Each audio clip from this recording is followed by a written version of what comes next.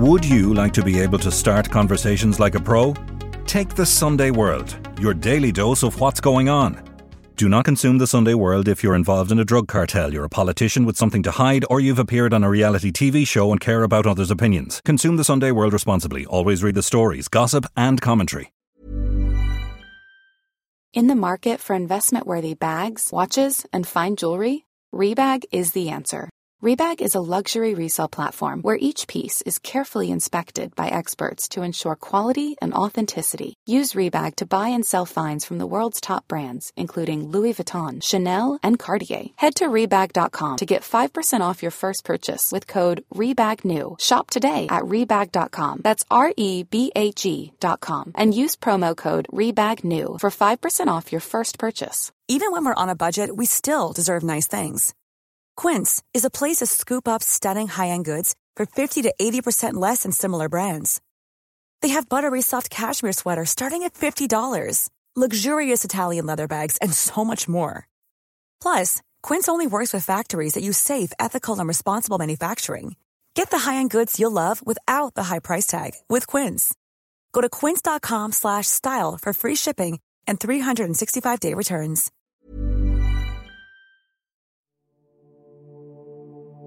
You can't forget, people think it's a passive behaviour. They either they're unaware or they ignore the wider social consequences of what they're doing. There's one thing, there's no friends in drugs. There's no friends whatsoever. What you get, you pay for. End of, you know. And if you can't pay, well, then your family can pay. I'm Nicola Tallant, and you're listening to Crime World, a podcast about criminals, drugs and the sins of the underworld in Ireland and across the globe. It's a stark message to young people who believe that they are just having fun. But community worker Philip Jennings says that every recreational user of cannabis or cocaine has blood on their hands.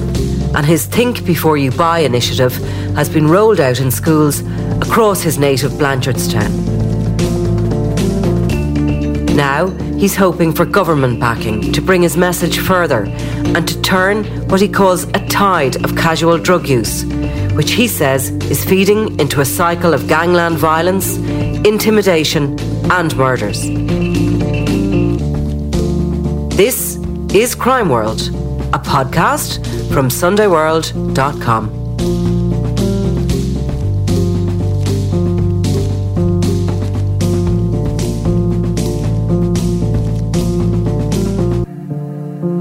Philip, sort of somebody who goes out on the weekend and they're at a pub and having a good time and they decide they want to have an even better time and they put their hand in their pocket and they buy a bag of Coke and they see themselves really as just people having a bit of crack.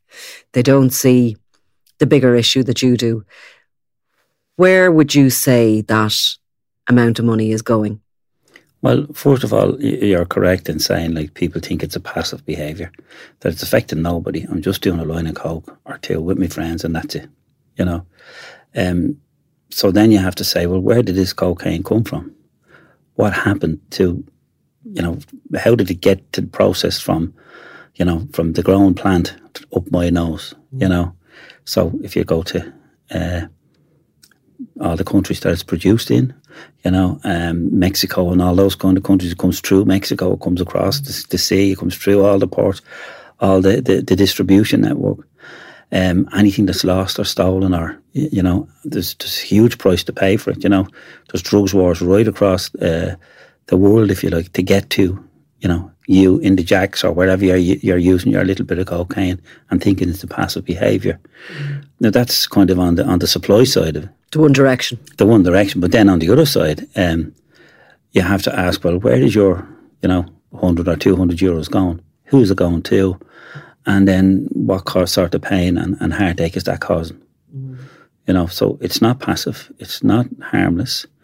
You know, you might be doing it to yourself and thinking it's causing no harm. But just open your eyes and have a look around. There's plenty of harm caused by people recreationally using drugs. And it would also, the direction the money's going in, also then gives an incredible power to people who we as a society don't want to have power. Absolutely, yeah. Well, if you kind of think, you see all how many people have been killed, over drugs.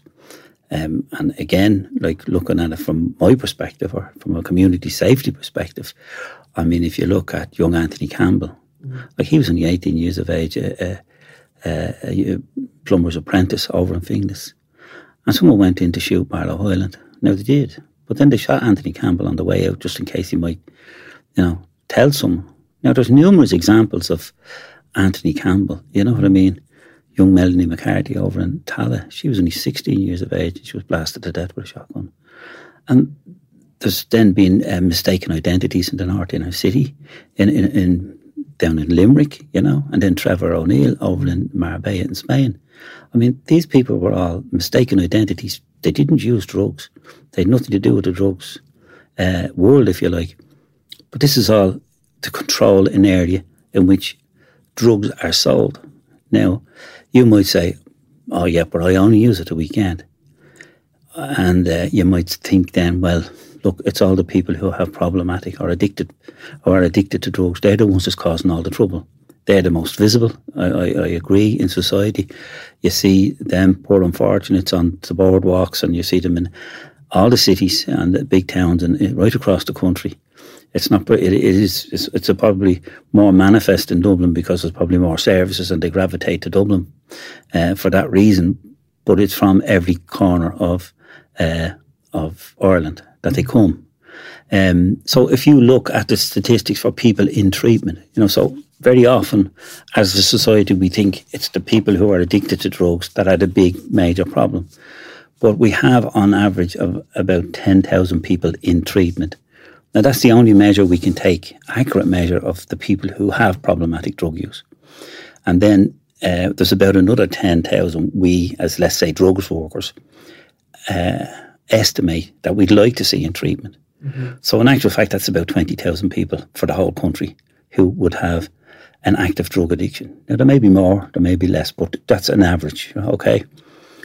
But and the ones you'd like to see in treatment, they're affecting the family lives through possibly through violence, through but they're affecting everybody because what they will do to get their drugs, you know what I mean? They'll rob, they'll steal, they'll do all sorts of things just to get the money for their drugs. So that's kind of that's how it affects people who don't take drugs in one way. Your house could be burgled, your shop could be rifled, your car could be broken into, your handbag snatched, all those kind of acquisitive crimes. An awful lot of them can be kind of attributed to addictive drug use or problematic drug use. On the other hand, then you have the recreational users who think, well, they're not the problem because I'm only spending, let's say, €10 a week on drugs. Well, the Think Before You Buy campaign looked at the NACDA figures for 2016, I think it was. And they said that 9% of all adults between 15 and 64 had tried drugs, in the last year. So we took that figure to say, well, that was, a week. They took it once a week because they just said they tried drugs in the last year. They didn't say how many times in the last year. They didn't say how much money they spent or anything else. So we just took that figure and we worked out that the 9% worked out at 369,000 people every week using drugs, once a week. Now, but we only attributed €10 to that. Mm-hmm. So if those 369 people were using drugs and only spending €10, that would provide 196 million to drugs gangs. So you can see where people might think that it's those who are dependent on drugs that are the really big problem. Well, in actual fact, if you look at the underlying causes, and this is where people who end up being addicted come from, it's the recreational drug use. Mm. So the recreational drug use is the underlying issue. And by taking that €10, you're facilitating a mathematical sum that some people would have taken a little bit, tried it, walked away, and other people would have taken a more weekly habit. And if you had a weekly habit, €10 wouldn't get you the bus fare. Well, I'm just dabbling into the podcast bit myself. And so we've just completed a podcast and we call it One Step Ahead, 1, 2 and 3. There's 3 podcasts so far and we are going to have our 4th. But the second one was talking to a young lad who is struggling big time with a weed addiction. And according to him, he said that a habit, a kind of a mild habit where you have one joint in the morning and one in the evening might cost you around 150 a week. So we're just estimating €10 a week at 100, and that'll make 196 million. But the latest figures from the HRB say that, now I'm just paraphrasing here, so I might be wrong. They said 1 in 4 had tried drugs. And that works out at nearly 900,000 people. So where the Safer Blanchardstown or the Think Before You Buy campaign looked at, we estimated it back in 2016. So it's almost tripled, if they use the same measure, if you understand. So you're talking about, I mean? and if you use your same measure, you're talking about 600 million going into the pockets of the drug dealers. Exactly. And that's at a very, very, and when I was talking to senior guards about this, they say that's a very, very conservative estimate. It absolutely is. And I mean, I can see the top end of the scale and the kind of money that's washing around there. It's unbelievable. And really, when you talk about drugs, a lot of it is these figures. It's like the developers, when you're talking about developers, and it's like, they owe 300 million. Yeah. How many zeros is that? And it's the same really with the drug lords, that they're, the money is just so phenomenal. But what you have done is you've brought it back down to the ground, the figures, and you've looked at it in a very realistic way. And reasonable, we hope. And you're bringing that message in to the schools. Wherever we can get in, we'll bring it. And again, I'd like to emphasise, of course, drug taking is a problem for young people. It's also a problem for older people. I mean, I was in a local pub in Finglas pre-COVID. I keep saying last year, but you'd forget that there'd been nearly a 2-year gap there when my brother was home from Australia. And when I went into the bathroom, into the gents, there was 4 or 5 men older than me, who were almost in their 70s, I would say, and they were queuing up to go in to do their line of cocaine. So it's not just in the local authority areas. It's just as much an issue, especially the recreational use and the money that's providing to criminal gangs. That's just as much an issue in Dublin 4 and in the professional classes, if you like, as it is in anywhere else in the country. Do you know what I mean? So it's a societal problem that we have. We have this notion that we're not doing any harm, and in actual fact, we're doing massive harm. And it's going to get worse because the weed smoking is just gone through the roof as far as my experience is. And if I speak to any guards, if I speak to youth workers or school teachers, they'll say, look, it's just phenomenal.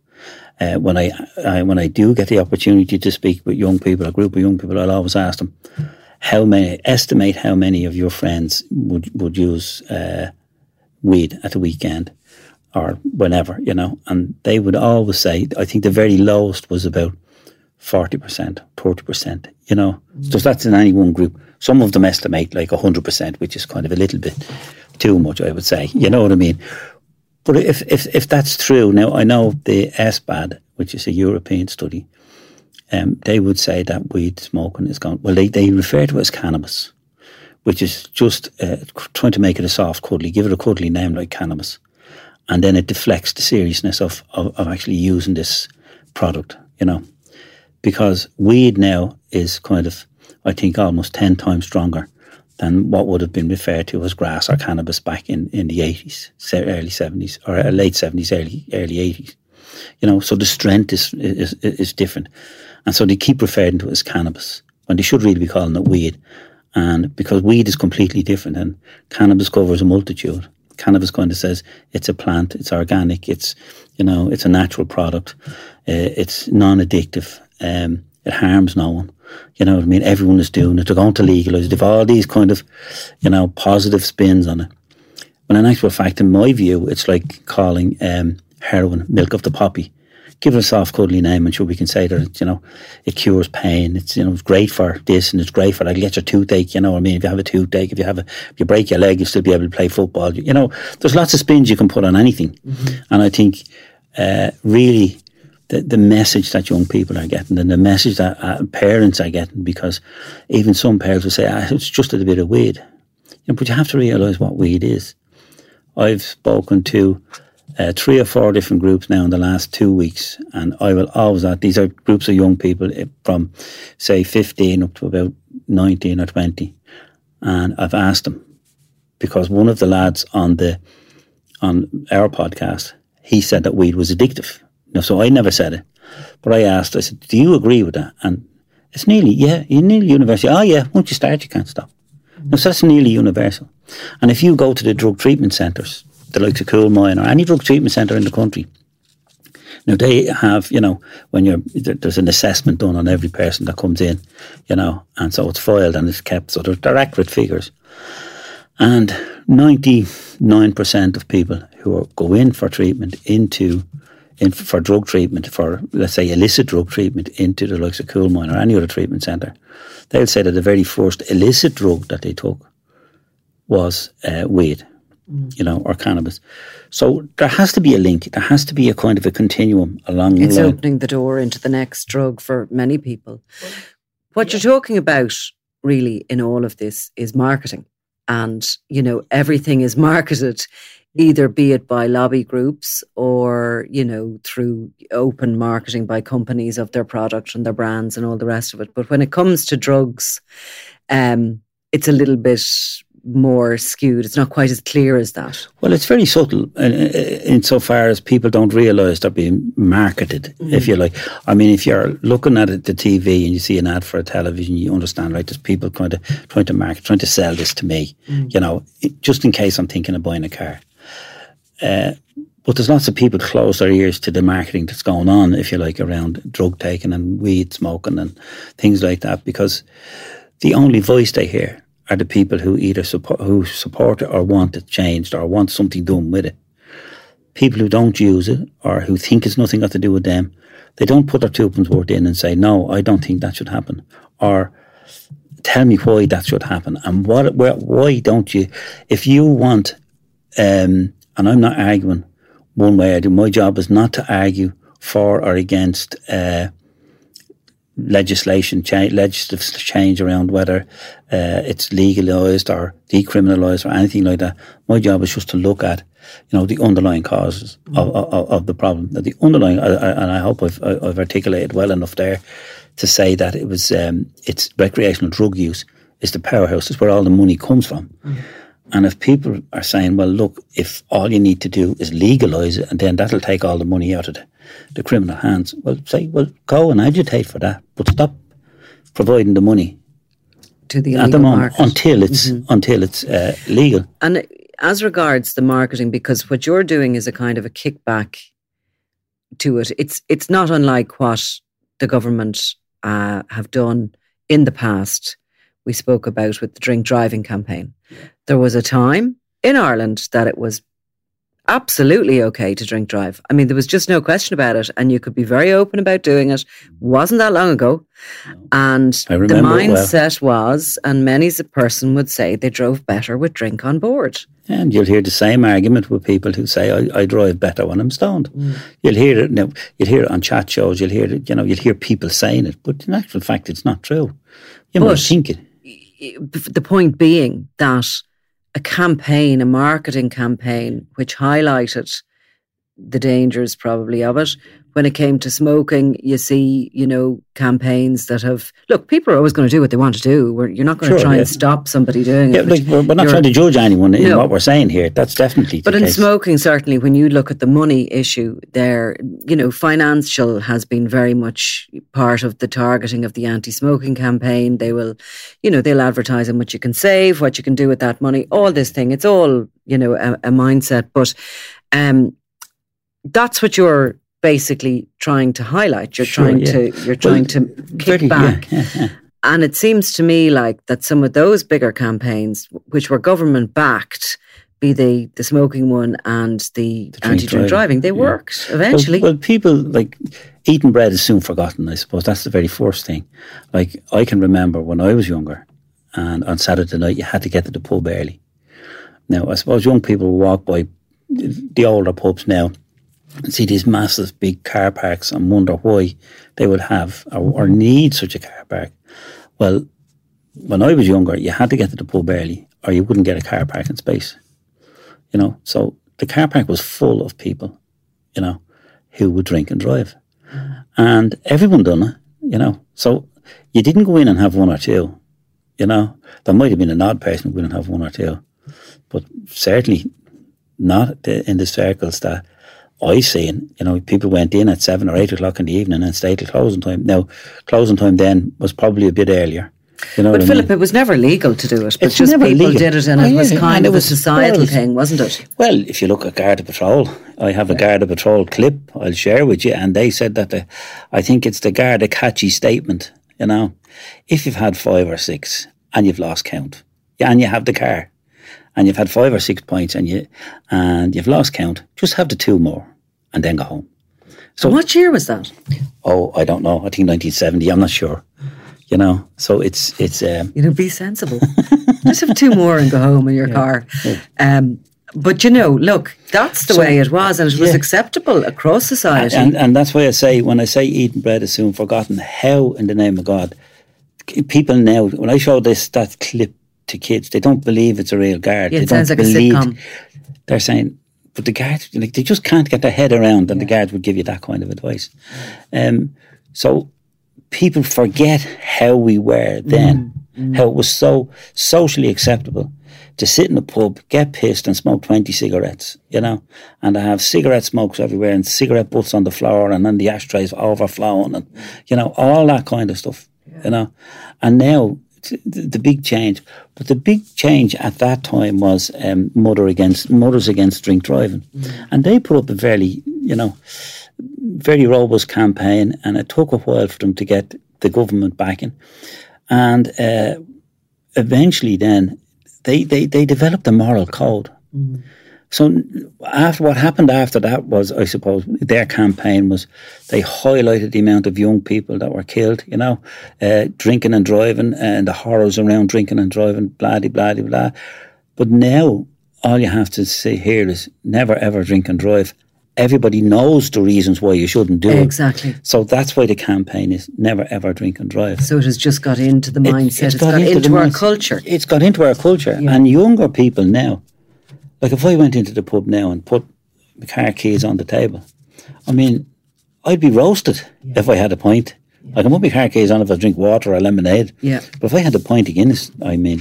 And it's not to say... my own friends would do it, my own age group, like, you know. This is it, and it's not to say that people don't do it. Of course, people are going to... You're always going to have people who do it. Yes. That's not what we're saying, but it's just the idea that marketing... an idea and a mindset and a shame, is that what it is? A kind of a... You're making it's a moral code. You don't want to be associated with that. Making people think what it is they're doing and what the results can be and what pain can be brought by their actions. Well, so now, we have a situation now that we have huge amount of drug use in the country. We have the problematic drug use which ends up in rehabilitation centres, and of course that can be, you know, underlying issues with mental health, depression, etc. And any substance can become addictive to people. But we have also, running parallel to that, this massive recreational drug use problem in this country. And it has become so acceptable that people will get up off a bar stool, go into a loo, anywhere across the country and take a line of cocaine. And as you say, they can be 70. Oh yeah, absolutely. And I mean, they don't realise it. What I try to promote is that part of the package. You're either in it or you're not. I mean, if you're part of the demand, so if you're creating the demand by getting off the bar stool and going in and doing your line of cocaine, well then you're creating the man, you're part of the package. You can't go then sleep off your hangover on Sunday morning and go into work, school or college and start complaining about, you know, all the drug dealing and you can't forget, people think it's a passive behaviour. They either they're unaware or they ignore the wider social consequences of what they're doing. And I mentioned a couple of people there who were killed by, you know, either by design so that they didn't leave any, you know, trace behind them or evidence behind, or because of mistaken identity. And there's been a hell of a lot more of mistaken identities than you can shake a stick at. So they're all part of that package. This is what they're doing because all the murders are to control the sale of recreational drugs in an area because there's massive amount of money involved in it. Now, some people think, well, I'm only spending 10 or 20 or 30 euros. So that's nothing. Well, it's not about your 10 or 20 or 30 euros. Look around you. How many of your friends are doing it? You know, look at the example that we gave with just our 10 euros. Add it up. And add it up, you know. And you can see then why. Because as you've pointed out, they're not fighting over the sale of the drugs, they're fighting over the money. Oh, it's the money. It's nothing got, they've loads of drugs. Drugs get seized all the time. You don't see them losing the head over that. They'll get more in and they fight over control of the area, you know. And I think that's just the reality. And so, Philip, how long have you been working in this area in Blanchardstown, and how did you get into it? Well, I started off working in a long time ago in Aer Lingus, and then I got a degree in psychology, and then I moved to Youth Reach, and then the Blanchardstown Youth Service, and then they were setting up policing forums. They had a pilot one, I think, in the North Inner City, and then in 2006. I applied for and got the job, but we were setting one up here. So what's that, 16 years here now? Yeah. So, and have you always had an interest in youth and in... Yeah, well, I've always had an interest to go off of this kind of social, not social work, but working, you know, community work, you know. And this is a big social issue. So I think it's a very interesting campaign to be involved in and to be trying to get off the ground, you know. So, yeah, I've been involved in it for quite some time. And in your role, like working, you know, with youth and obviously being completely aware constantly of these issues, what sort of things are you hearing on the ground, not just in Blanchardstown, but in the wider communities that are affected by drugs? What sort of issues are you hearing about, for example, parents of kids who are using? Is there a lot of intimidation coming in to collect the money? You know, are you hearing about kids, teenagers being lured into working in the drug gang because they want the runners and all those other trappings? Yeah, well, I suppose lured in is probably, they will have younger kids running from A to B, you know what I mean? And then, you know, they might start them off running from one corner to the next and then reward them maybe with a new bike or something like that, you know. And in some areas where kids are, you know, they don't have a lot of money, that's an easy way to, you know, to get new things, if you like. So that kind of attracts kids in. Other ways are, you know, they have the dealer will have their regular customer, if you like, and then they'll say, well, okay, you're buying a bag of weed off me every week, so here's 4 bags, you know, one's for yourself, sell the other 3, and then we call it quits on that. And then all of a sudden the 4 bags go missing, you know, or the guards seize them or whatever, you know, and then, okay, now you owe me, you know, 200 euros and 50 for your own one, you know, so you better do another job for me, you know, until you pay off the debt. And people don't realise that they're getting into a kind of a business transaction now where everything has to be paid for. There's no getting away from it. And so when larger and larger amounts of money are involved and when larger amounts of drugs are involved, there's larger amount of money. And of course, what parents will say is that, well, Johnny said he only had about 5 grand, but they want 10 off me. You know, they want 10,000 off me. When the kids can't pay for the drugs that either they used or they lost, or what a good scam is, or a kind of a fairly regular one is where they'll get some kid that's kind of easily led, you know, and gullible kind of a young lad or a young girl, and they'll say, here, you know, there's, you know, 4 bags of weed or whatever. Hide it in the shed, you know, in your garden, and put it in under the shelf. Your dad will never find it in there. Of course, the gullible kid does that, and then they jump over the back wall and rob it back. Then they say, go in and get that for me.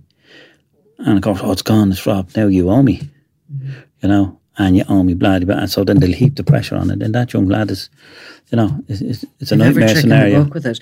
But it sounds a little bit like a pyramid scheme, and there's people trying to claw their way up and maybe, you know, become a cropper. Well, there's one thing, there's no friends in drugs. No. There's no friends whatsoever. What you get, you pay for. End of, you know. And if you can't pay, well, then your family will pay. And there have been instances where, people have died by suicide because of drugs out. And we've heard then that, the parents were still targeted, and even though their child might have been lost to it, so there's no friends, there's no sympathy, there's no empathy whatsoever, If you owe €1,000, you pay €1,000, or if not, you'll pay more, and the intimidation will ratchet up, There's reports of intimidation right across the country. There's even been TV programs on it. Yeah. So it's there. The evidence is there. Unfortunately, for people who are intimidated, they don't know where to go or what to do. Now, there is a national family support network in the country. So if anyone is affected by drug debt intimidation and they'd like some support, well, their first port of call should be their local drugs task force. There's either a local or a regional drugs task force in every area, and so if they contact them, they'll get support. If you can't find or you don't know where your regional drugs task force is, ask your local doctor or go into your community centre, somewhere where there's kind of community activity. They should know. But one way, you can go online, you'll find it easily enough online, but some people aren't au fait with online. And don't be afraid. If you need to speak to the guards, they'll meet you in plain clothes somewhere. They'll support you. That kind of a way. So your ultimate advice would be to ask for help. Oh, ask for help. Don't try to manage it on your own. No, and because there is help there, and the National Family Support Network, they have local family support groups in each area, and they're a great source of comfort to people who find themselves either in drug debt intimidation or whose children are, badly affected by drugs, who either have problematic or are addicted to drugs. These parents support each other in kind of, how to manage that situation and how you can support your child, or the best way to support. And that can be kind of like one parent saying, well, I tried this and it worked, and I tried that and it didn't work, And then it's up to the parent, well, I might try a mix of both, or I might try one or the other, that kind of way. So there's a lot of experience around the table, I suppose, in dealing with these issues. Given all the problems that it's causing, the use of drugs, the recreational use of drugs is causing within society, why has there not been more of a national movement, a backing movement of the likes of the campaigns you've come up with? I mean, the last one I can remember must have been in the 1980s, Just Say No. Well, that gave campaigns a bad press, and that was kind of from Nancy Reagan, that era where she was just say no to drugs. And it kind of, it brushed over an awful lot of the social, I suppose, triggers, or so the social. It was too much of a blunt object, was it? Too much, yeah. They didn't take account of the nuances for every people, different areas, different communities, how your psychology works, how what our Think Before You Buy campaign is. It's trying to bring it down to a level where everybody understands. It's not a judgmental. It's not separate to everything else. Yeah. It's to support all the health-led, all the health initiatives that are out there. So it would support like the new national drug strategy, which is, health-led, health-based, you know what I mean? So it would support all of them, because what the Think Before You Buy campaign is trying to do is to get in before people even start to experiment with drugs, or to get people when they start with the recreational drug use, and then they can think about what they're doing, that their behaviour has consequences, and not only consequences for themselves, but it can have consequences for like your friends, your community, your family, your brothers and sisters, your aunts, your uncles.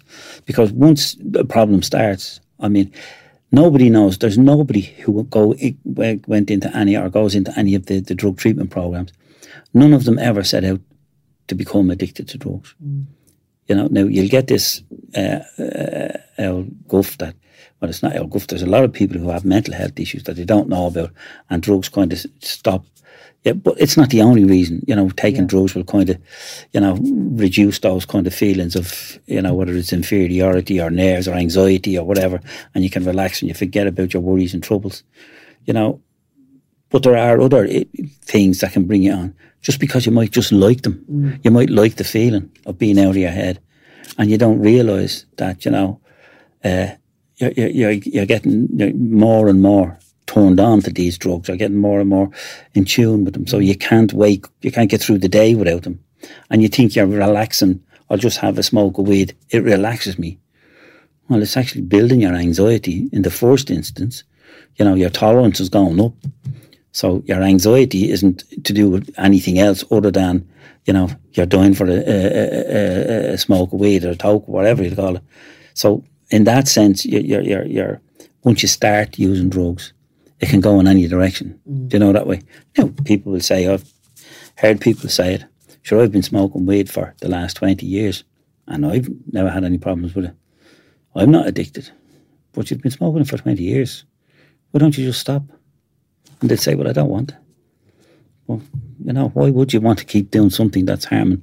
And again, the think before you buy campaign comes into it. And then obviously the counter argument, people will say, well, you might have been drinking pints for that long and you don't want to stop because you enjoy it. But it's a difference because it's illegal. Yeah. And see, this is not a moral argument, what one should do and what one shouldn't do. This is just pointing out the fact that the money you're putting in what you're doing has consequences, way beyond any consequences that you might have for yourself. So you're trying to target the consumer, really, and in the same way, looking to have that same mental attitude that people who are going around a supermarket are watching for free-range eggs as opposed to... Or looking at the environmental impact of what they're buying, those kind of things, where people have a kind of a social conscience. But why do you think those messages are more important to governments, and not only our own, than the message that, purchasing drugs for recreational use causes a lot of harm to a lot of people? And, why are those messages about climate change, about, coffee farmers, whatever it is, why are they more valuable, do you think, to governments than... Well, it's like 5 chicks in a nest, whichever, shouts the loudest, gets the most, that kind of a way. I'm a one-person project here in Blanchardstown, and we've come up with what we think is a very good campaign to get people to think before they buy. But we need to kind of get it up the ladder a bit, you know what I mean? To get somebody else higher up, if you like, to take it on. Take it and run with it. You need more backing and more recognition for it. But I think people, I try to make the argument, and I try to get people to see the value of it first, and comparing it to the drink driving campaign, I think is good. But it's an eye opener for me when I show that video to the kids, and they just can't, they can't contemplate, they can't understand that was real, and it's like they don't believe it. It's just unbelievable for them. And so that kind of says to me, well, eating bread is soon forgotten, and so all of us now have forgotten that message. And you can change people's attitude. Not because you want to or whatever, but because what they're doing is causing harm. And people will, if it's kind of trivialised and normalised, then people then can ignore, the harm that they're causing. And they'll think what they're doing is passive and it's not harming anyone else. Well, food for thought. So, Philip Jennings, thank you very much. Okay, and remember, think before you buy. You always harm someone.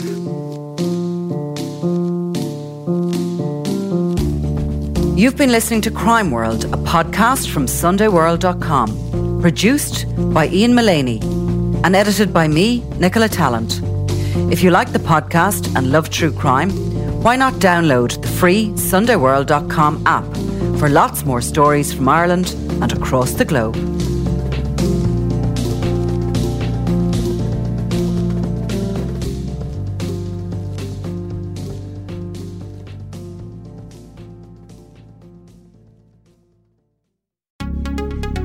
Would you like to be able to start conversations like a pro? Take the Sunday World, your daily dose of what's going on. Do not consume the Sunday World if you're involved in a drug cartel, you're a politician with something to hide, or you've appeared on a reality TV show and care about others' opinions. Consume the Sunday World responsibly. Always read the stories, gossip and commentary.